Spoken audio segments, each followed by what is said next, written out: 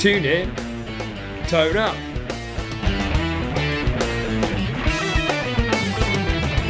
Your one-stop shop for guitar tricks, tips, techniques and advice. With me, Gary Shilladay, and my own excellent teacher, Dan Davis.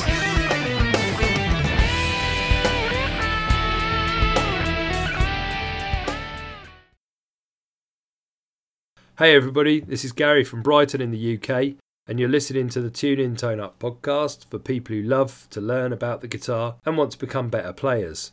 Coming up, we've got a great follow-up episode on our last few lessons in which we look at some great ideas and ways to break out of the pentatonic box. Before we get stuck into the show proper though, we have a really exciting announcement which we count as a fantastic validation and endorsement of what we do. This episode, and all our episodes from now until Christmas, are going to be sponsored by the brilliant TrueFire. TrueFire is an online guitar lessons platform with over 50,000 lessons, loads of techniques, loads of genres, and it's got some of the best players delivering courses. Teachers like Andy Timmons, Andy Woods, Tommy Emmanuel, Robin Ford, Ariel Posen, and the list of players goes on and on and on. There are also loads of jamming tracks and in the jams, where you have complete control over a jamming track and can join in whatever part you want with great players who've produced an amazing track. If you click the link in the description or on our website, you will get 14 days free trial, and this is without payment information to sign up. TrueFire are so confident in their product that they think you'll want to sign up after 14 days. And if that doesn't make you want to give it a shot, I'm not sure what will. There's nothing to lose, only knowledge to gain. So click the link in the description, and thank you to TrueFire for sponsoring our podcast. That's right. So shall we have a little look at our Playing remit? at pace. Yeah, definitely. Playing at pace. So a lot of players really struggle to get up to pace. Yep. And I think if I'm brutally honest, I think sometimes people use the fact that maybe they can't get up to pace as a little bit of a crutch. As a little bit of I only like slow bluesy guitar. Yeah, I've which heard is that. a bit of an excuse for I can't play anything faster, but boy would I love to. There's a place for all kinds of guitar playing in this world, of course there is. Of course. And melody sticks. And that's a really cool thing. You know, you always want to try and keep it melodic as best you can. But there's also a time where maybe the limitations of your speed are not just a limitation of your speed in terms of like, well, maybe I can't yet play things that are quite that crazy, as actually there's stuff I want to play and I can't play it. How frustrating. Yeah.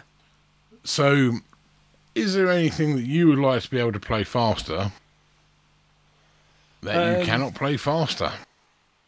Let's talk about like bluesy licks. I mean, Okay. Okay, so let's look at a couple of different things that we can try before we even go into the licks. One, picks. Yeah. How many different kinds of picks do you own? How many different kind of picks do you try? It's worth trying different picks. I'm not saying that they necessarily make your other hand move any faster, but sometimes how comfortably a pick escapes the string you're on and allows you to glide effortlessly to the next one is quite a big deal. Yeah. And if you get a really skinny pick, I know there are some very quick players who use really skinny picks. I think the general consensus is that if the pick doesn't keep up with you, in other words, you know, you are playing notes faster than the pick's tip can kind of flex back into position, Yeah. you're always going to be on the back foot a little bit. Yeah, I can see that totally, yeah. Or maybe not Makes even... perfect sense. Yeah, maybe even to the point where it makes one a little inaccurate. Try different sizes. Show you 4 picks that I really like and why I like them. Okay, cool. For years and years, I used one of these, a Jazz 3. Okay. Generally come in red and black. Red ones are louder. Yeah. How much are they, those ones? These are fairly cheap and cheerful. Good. They're the usual Jim Dunlop run. This is actually the Eric Johnson shape. So I think you used to get 6 picks for about £7 or something. They're about 1 millimetre, I think, in thickness. And the Eric Johnson's a slightly different shape from the newer Jazz 3s. If you're used to thicker picks, you may find it feels a little skinny in the hand, but it does flow nicely.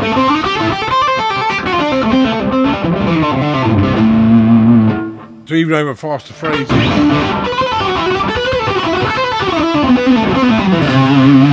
that quite pointed pick end, the tip, makes it flow through the strings quite nicely.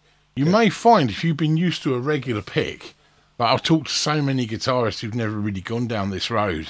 What do you use? A Fender Medium. If you're used to those fairly standard picks, but you may find that a Jazz 3 is quite a departure because it's got a small footprint. Yeah. It's relatively cheap to buy. It's got quite a good grip on it, hasn't it? Though? It has. Jim Dunlop also offer an awesome amount of test packs where you have a number of different kinds of picks in one pack. They do a Jazz 3, which is a maximum grip version. They do a prime tone version. I've got a few of those which are coming on order. I'm still waiting, which are made of like a fiberglass, and they're they're a bit thicker at 1.4 mils, and they're very, very long lasting. Right. Okay. Very good plectrum. So these I quite like. Yep. If I was stuck on a desert island and it was my last pick, I wouldn't be gutted. The other picks which I used for a very long time is as you've got there, which is the Big Jazzer Red Bear pick. Yeah, they're great. Now, there was a little kind of flourish a few years ago. I don't think it's totally gone away. I'm sure you can still buy them.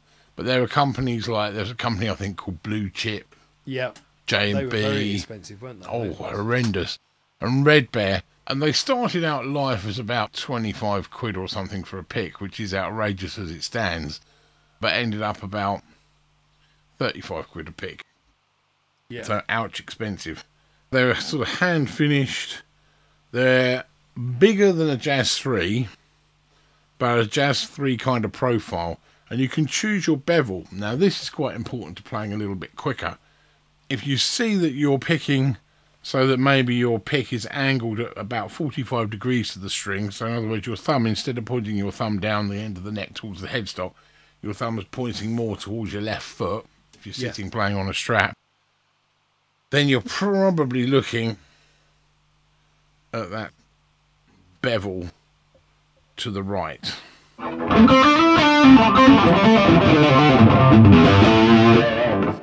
The nice thing with these, they give you a bit more to grip onto.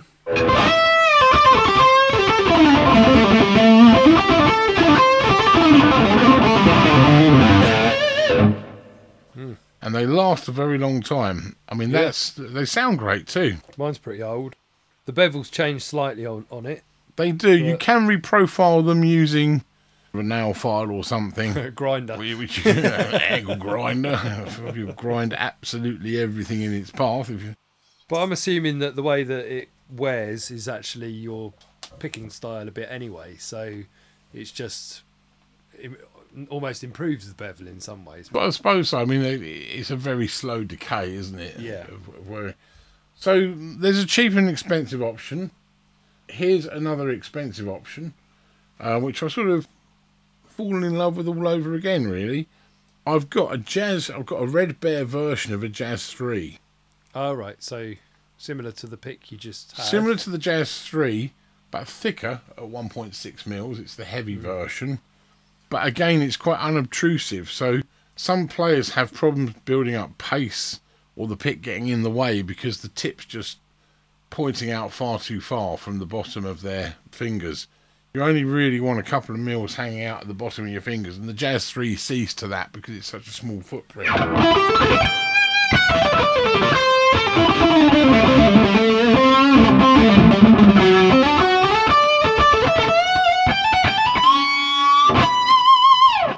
So that one I'm rather liking right now. A pick which I have been using for a long time. This is the value option, isn't it? I love this. This Is the value option. Not quite as good value as your Eric Johnson Jazz 3, but it's still a winner. Yeah. This was a pick that John Petrucci developed with Jim Dunlop. He went to see a bunch of guys playing gypsy jazz, Yeah. and then approached Jim Dunlop and said, could we do a pick that's kind of like that? Now, John Petrucci has had a variety of different picks made by Jim Dunlop, I believe. Yeah. But this one, what got me into it was a mate of mine who I played in a band who plays guitar too, had stumbled across this. Now, if you take... They're smooth, aren't they, really, these? They are I really smooth. like these as well. Now, I've Got got one as well. I've got a couple of interesting stories here. If you take a Red Bear Big Jazzer Yep. and you put it behind the John Petrucci Flow pick, you will notice the footprint is really similar. Yeah. Yeah, it is. And the thickness is not dissimilar either. Yeah, they are. Do you know what I did to mine? Look, I've got the Red Bear there. It's got like 6 holes in a kind of circle with a You hole in the drilled middle. through your Ernie Ball. I've drilled through the John Petrucci. Yeah, Fair play. just for the grip, because that was one thing that was Yeah, annoying me about wanted it. wanted a bit more grip. Yeah. I mean, with these, they're about £7 or so if you shop around for 3. Yeah. But they're 2 mils thick. They last really well. They sound great. They feel great. A really good pick for doing all kinds of things. The jazz picks are great for staying out the way. Yeah. And these are great, I think, as an all-rounder. But it's worth having picks of different thicknesses if you're recording acoustic. A lot of people say use a thinner pick.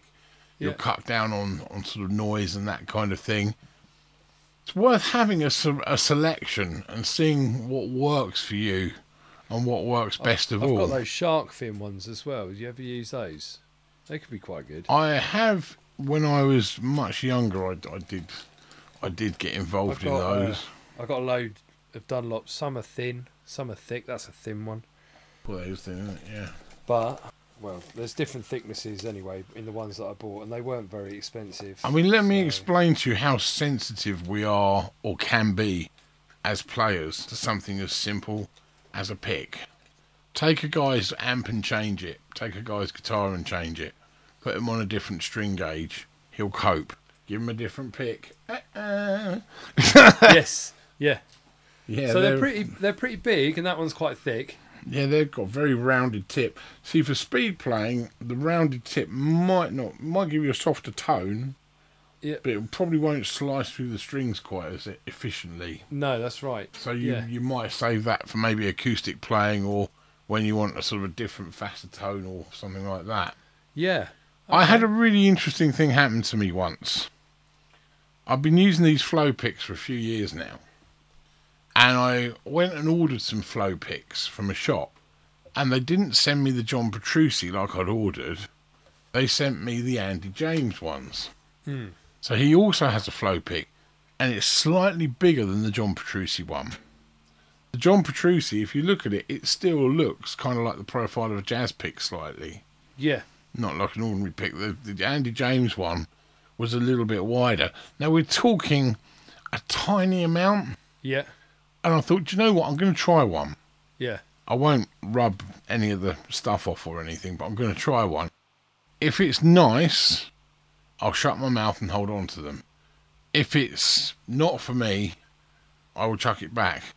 And that small amount of a bigger footprint, I couldn't get on with it. I didn't like it. Right, okay. And I had to get the shop to change it. Yeah. There you go. Mad, isn't it? Okay. So let's look at some top tips Okay. for pentatonic blastage. One of the best things you can do, I think, to start with, is maybe try and get some sequencing going on in your playing. Yeah, we've talked about that. We have. Everybody does it. Joe Bonamassa does it. Eric Johnson does it. Gary Moore did it. They all have some kind of sequencing. And it goes back to that thing about improvising, not necessarily being just improvising, but being things that you've collected along the way. And this is one thing you can collect along the way. Yeah. Is some nice, cool sequences. Helps with the flow, doesn't it? It does. And you can do it in a lot of different ways. So let's take the fours pattern.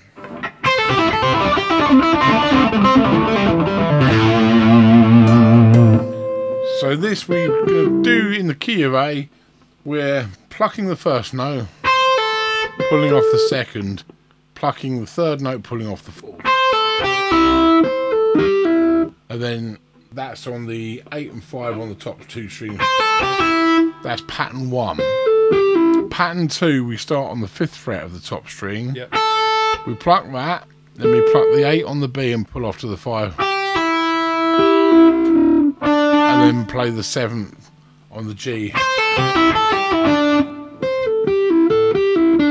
Proceed down like that on every pair of strings.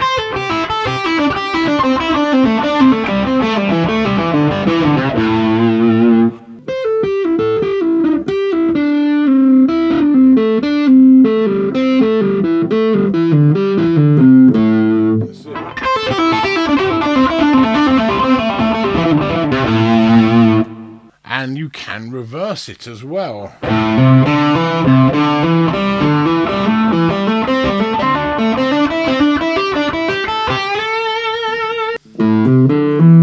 You don't want to be lying. I mean, this is number one key thing with most fast licks, is you want to be making that finger move from string to string.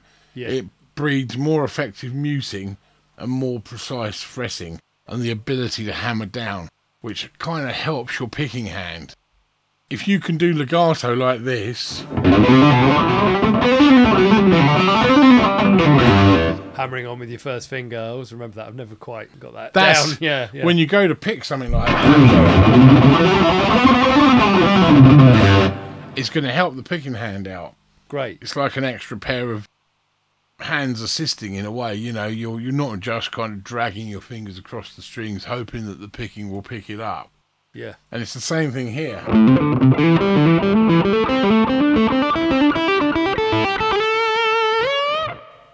Yep. So we can reverse it. Now, once we learn that, we're so used to learning patterns in our left hand. This time, that's presuming you are right-handed. When you're learning them in your right hand, that requires learning as well. And this is where people sometimes are very sloppy. This hand is pretty good for most people because they're using it all the time. But the picking hand can be incredibly sloppy unless you tidy it up. Right. Okay. But once you've got that, remember you've got a pattern that works, not just as in a scale pattern. You've got a picking pattern that works. Yeah. Now you've got two kind of picking patterns that work, because you can go up one string like that. Okay. Yeah. Now that could form your lick. Playing So- the top 2 frets on the pentatonic in each position. Yeah, top 2 strings, and then just moving it through onto the same strings, just go up. So 8-5, 8-5, 10-8, 10-8. Yeah, and you have choices. You could either do literally like a down and up,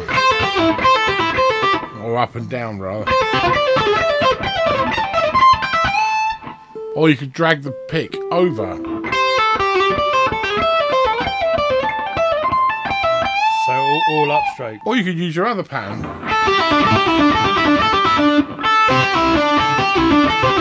Oh yeah. Now if you drag your pick across for that one, it works super good. Yeah. Yeah.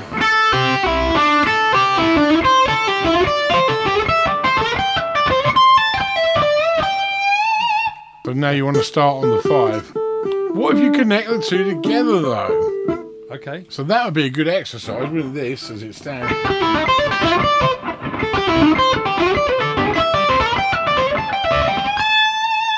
What if you connect the two? Oh yeah. Like that. So you're going 8-5, 8-5, 5-8-5, Yeah. 5-8-5-7.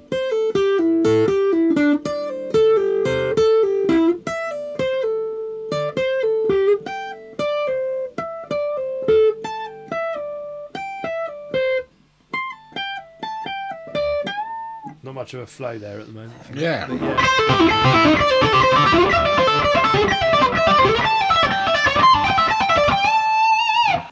Now what you could do is use these as connecting You done? things. All good things so far, yeah? Indeed.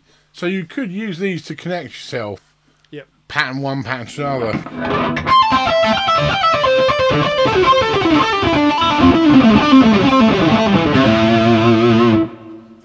what I've done is do the 4s, but go start at the high pentatonic, so A, but up on the 17th.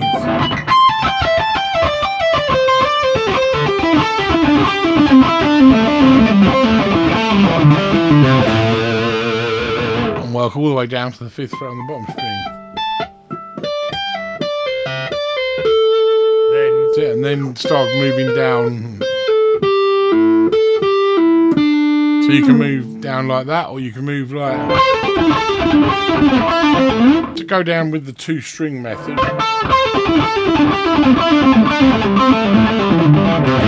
Or you could do over 3.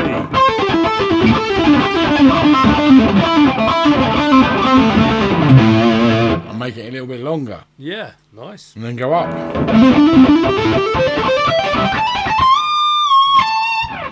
Well, it follows on from what we've been doing before so well. It's covering the patterns. That's right, it. Brilliant. Now, if you start to look at some of the Eric Johnson stuff, which this crosses over with, he will then sometimes use straight pentatonic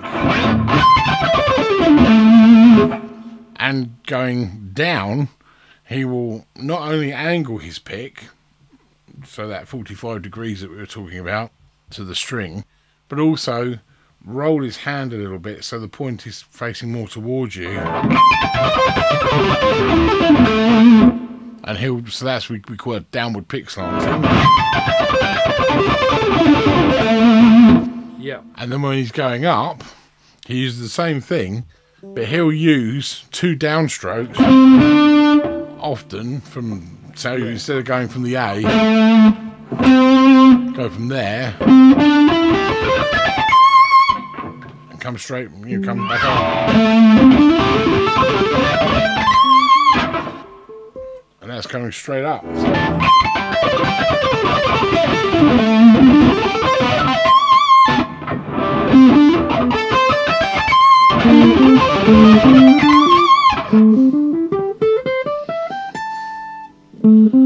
So I've gone a slightly different route to you. I've gone starting on the 17.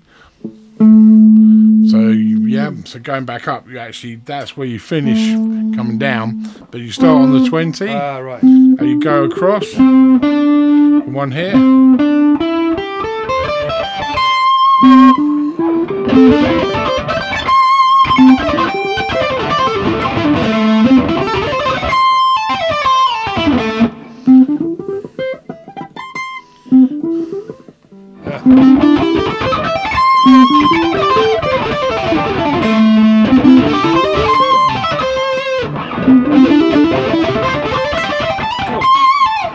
You also get the classic Johnson 6s where you're going down 3 strings, Oh yeah, I know what I'm down doing 3 strings, like that. Like that thing is. Keep that upward pick slanting going.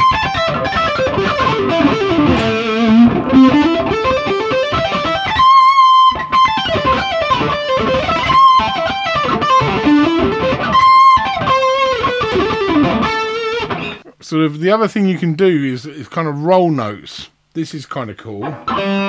So if you start, say, a 4-note pattern in the middle of the pentatonic, 5 and 7, D and G. Start with an upstroke, then go down. So you go up, down, through, up.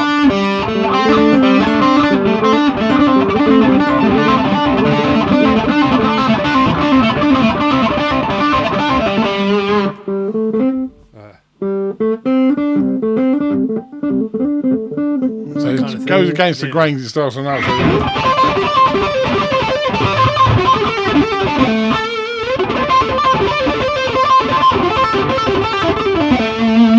Brilliant. Like so. Thanks very much. That's great. That's right. So I mean that can certainly speed you up.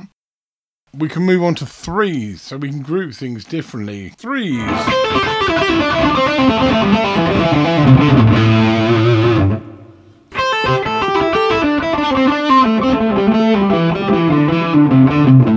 Good for lengthening the thing out because there's more notes then, isn't there? Absolutely. I'm playing 4s. Go back to the 5. You always go back to the 1. So you go.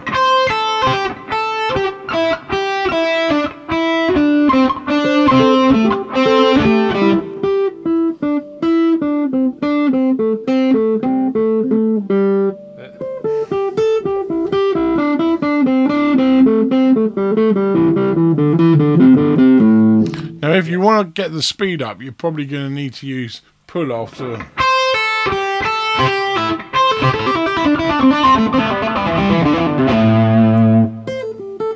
But you can use the picking as just an exercise for picking. Yeah. And the tonal variety that it offers as well. Exactly. Great. So, I mean, with that one again, wherever there's 2 notes per string, it's fair game.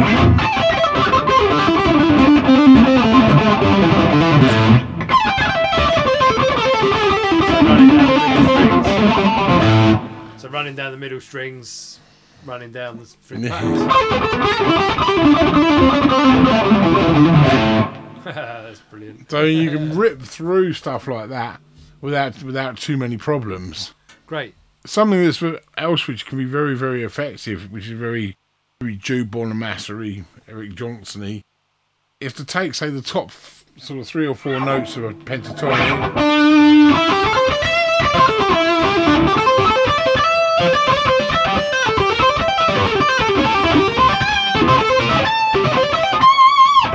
And kind of work your way up to it. Is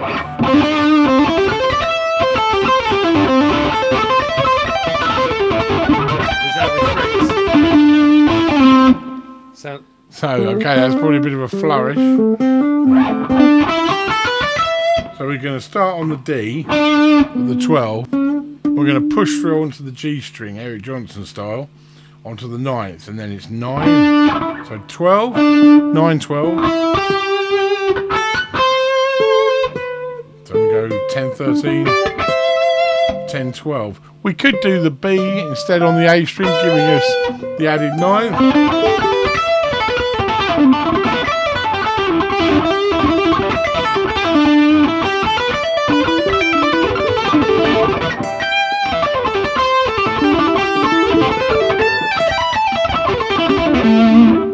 So you get that nice little flourish going up the pentatonic patterns.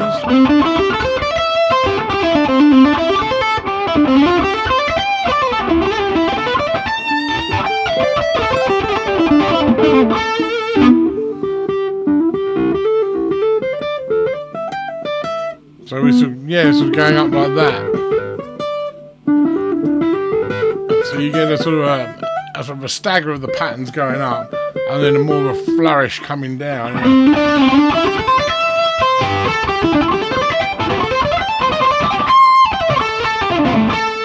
Nice. Yeah, that kind of thing. The other thing you can do often works very well if you want 4 notes, because even numbers of notes work with the pick slanting idea. Start with your root note and then pick a note which you can then have another note in between. So there we've got 17, 20, 19.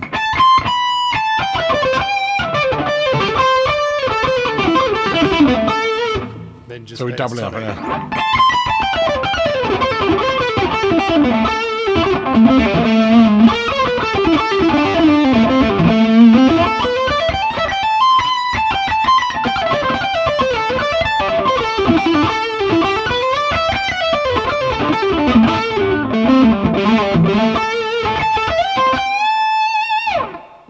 See what I mean? So you can then Great turn. stuff. So just in the same way, it's quite easy to turn around with 2 notes on the top.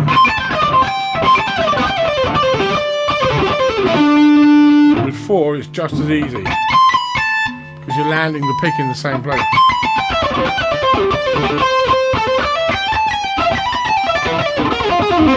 You can even do that on that.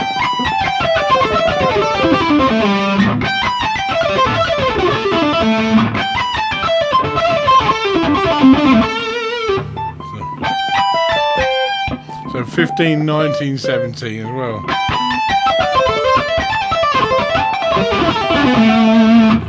So I'm loving that groove there.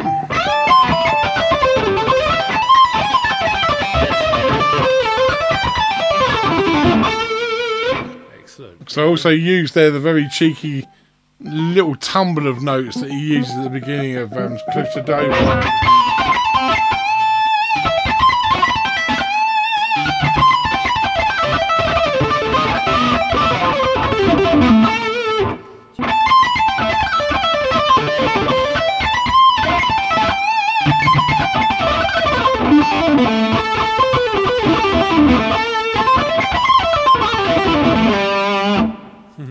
Brilliant. Great stuff. So by keeping the numbers even, I mean, that's a good thing you can do as well. I was watching something very recently where Rick Beato was interviewing, what's his name? Kilo. I forget his second name. He's the guy who's just joined Megadeth. And he has quite a specific practicing sort of regime. And he said one of them is to literally run the pentatonic scale.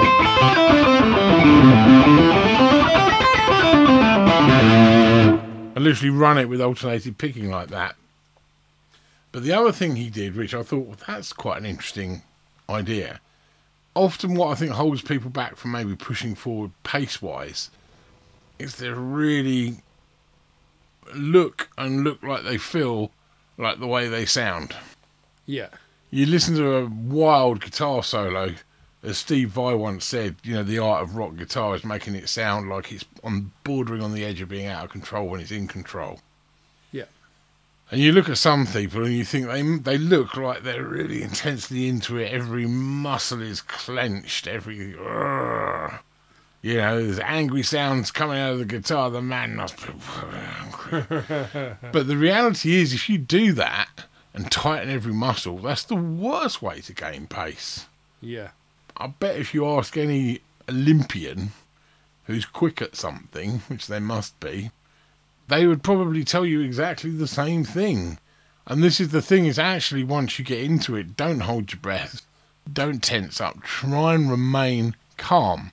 And one thing that this Kilo chap was advocating, and I've seen similar things as well, I think I'm right in saying that Rick Graham did a very similar video on this, was he would start just not actually, you can get, not fretting a note. Yeah, that helps me sometimes. Yeah. Interesting. And the idea being that we want to see not how hard we can grip this thing, not how many frets we can rip through, how many fret dresses we need in 6 months. Yeah. But how lightly can we hold on to a note? Now, obviously, if you're a guy who likes a high action, you're going to have to put a bit more effort into holding notes down. If you're a guy who likes heavy strings, gauge 11s and up, you may well find, if you're using regular tuning, that you're going to have to put in more effort. But even so, if you are like me and like most guitar players, you want an action that's friendly and low, and you're probably going to stick with 9s and 10s in concert pitch. Yeah. And only go to the other stuff when you're looking to play slide or looking for different tunings. So actually learning how little pressure you need to hold that note down. The difference for me between holding the note down firmly and not at all is a very gentle press.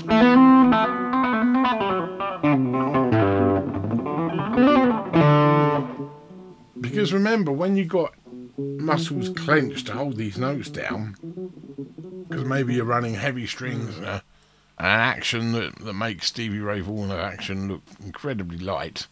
Yes. Which I realise why people do it, for tonal reasons. Certain guitar sounds do, I guess, benefit from a high action and big strings. But especially if you're using a kind of fluid rock tone like I've got here, there's probably not enough in it to worry about. And it's probably more of a maintaining a comfortable tension. If you think that all strings are equal, have a look at Rick Beato's video where he tests all different gauges.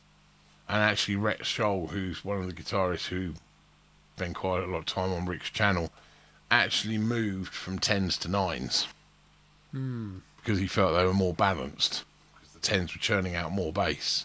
And actually how close Billy Gibbons went down to 7s. sevens and sixes even, I think. Sixes? Yeah, I mean, the funny thing is, if you want more bottom end, heavier strings will do it. If you want less bottom end, lighter strings will do it. And sometimes with some of the gauges, they're much closer tonally than you might imagine. I mean, I believe it was the reason Billy Gibbons, I think, went down. I'm sure he talked to B.B. King, wasn't it? Yeah, I think it was And B.B. B.B. King said, "Why are you working so hard?" And he's like, "Oh, I just want the tone." And he was using like eights. B.B. King's like bending on eights, and he's doing these sweet sounding bends on the Lucille Gibson on eights with a 24 3/4 inch scale length. So the strings are going to naturally be a little floppier than they are on a Fender. Yeah. So don't always believe the hype. Yeah. There may be elements of truth in it, but do your own research. If you don't believe me, there's a guy on here who you can search up on YouTube, and he's this country player who's done all these different, I think he's quite renowned in the country circles, done all these tests on a Telecaster. He plays a Tom Anderson with Seymour Duncans. Oh, yeah. Nice. And he actually got the Seymour Duncan pickup off his Anderson and the bridge and the tuning pegs, and he stretched his strings across 2 benches, measured very, very carefully, and measured the pickup height very carefully to see how much difference it would sound, because people talking about how all the wood makes a difference and all this. And he plays you the 2 clips, Oh, don't. Yeah. and you struggle to tell the It's difference. like that concrete guitar and stuff, isn't it? Where Yeah. it sounded pretty good. It's the thing. I'm not All saying food for thought. it is all food for thought. We'll leave it there because it could spawn a whole bunch of arguments.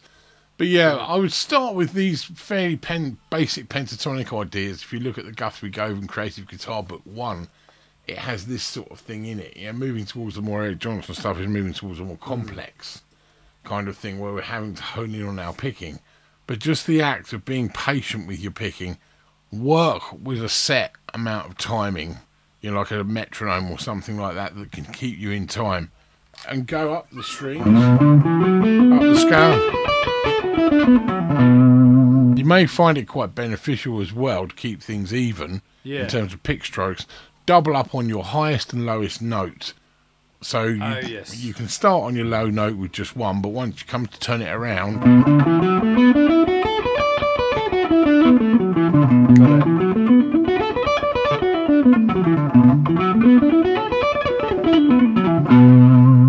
Yep. the reason it sometimes feels easier with 3 notes a string, I think it's simply down to the fact that 3 notes just seems to stretch it out a bit longer. You don't switch strings as quick. Yeah. It's as simple as that. Although the patterns are tougher, you don't switch strings nearly as quick, and you can keep things going. You know, you think, if I want, say, on 3 strings, I want 1, 2, 3, 4, 5, 6, 7, 8, 9, 10, 11, 12 notes. Yeah. If I want 12 notes with the pentatonic, trying to get those to kind of flourish and In the same go way. through in the same way. Yeah, whereas you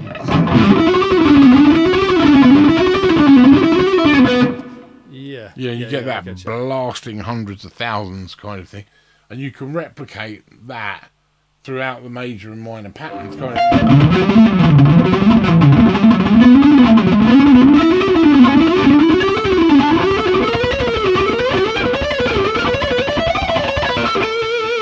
Yep. Yeah. Brilliant. So you've got a very even thing with the pick.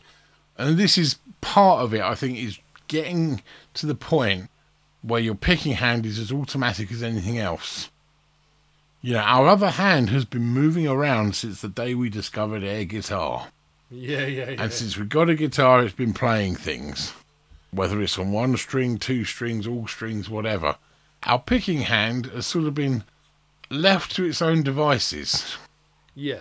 So it's a bit like looking at a dog that's trained versus a dog that's fed its pedigree chum and told loosely to get on with it and Yeah. do whatever. Yeah. You can tell which one's going to be probably better behaved. Yeah. Now, your hands are no different. Yeah. ducks. Bit of training. Yeah. So one's had all the training, it's got to pull all the chord shapes and the scale shapes, and whereas this has just been sort of like, oh, pick that string, there we go. And sort of loosely been learning on the job. No, it's all great. Really? All great advice. Loads to think and mull over these last few lessons. Thank you so much. No problem. Pleasure. I hope you all guys out there get something out of that. And don't forget, get yourself on TrueFire. If you can buy it through our show notes, make sure you do. Yeah. That's great. That'd be great. Cheers. Cheers, guys. Bye-bye.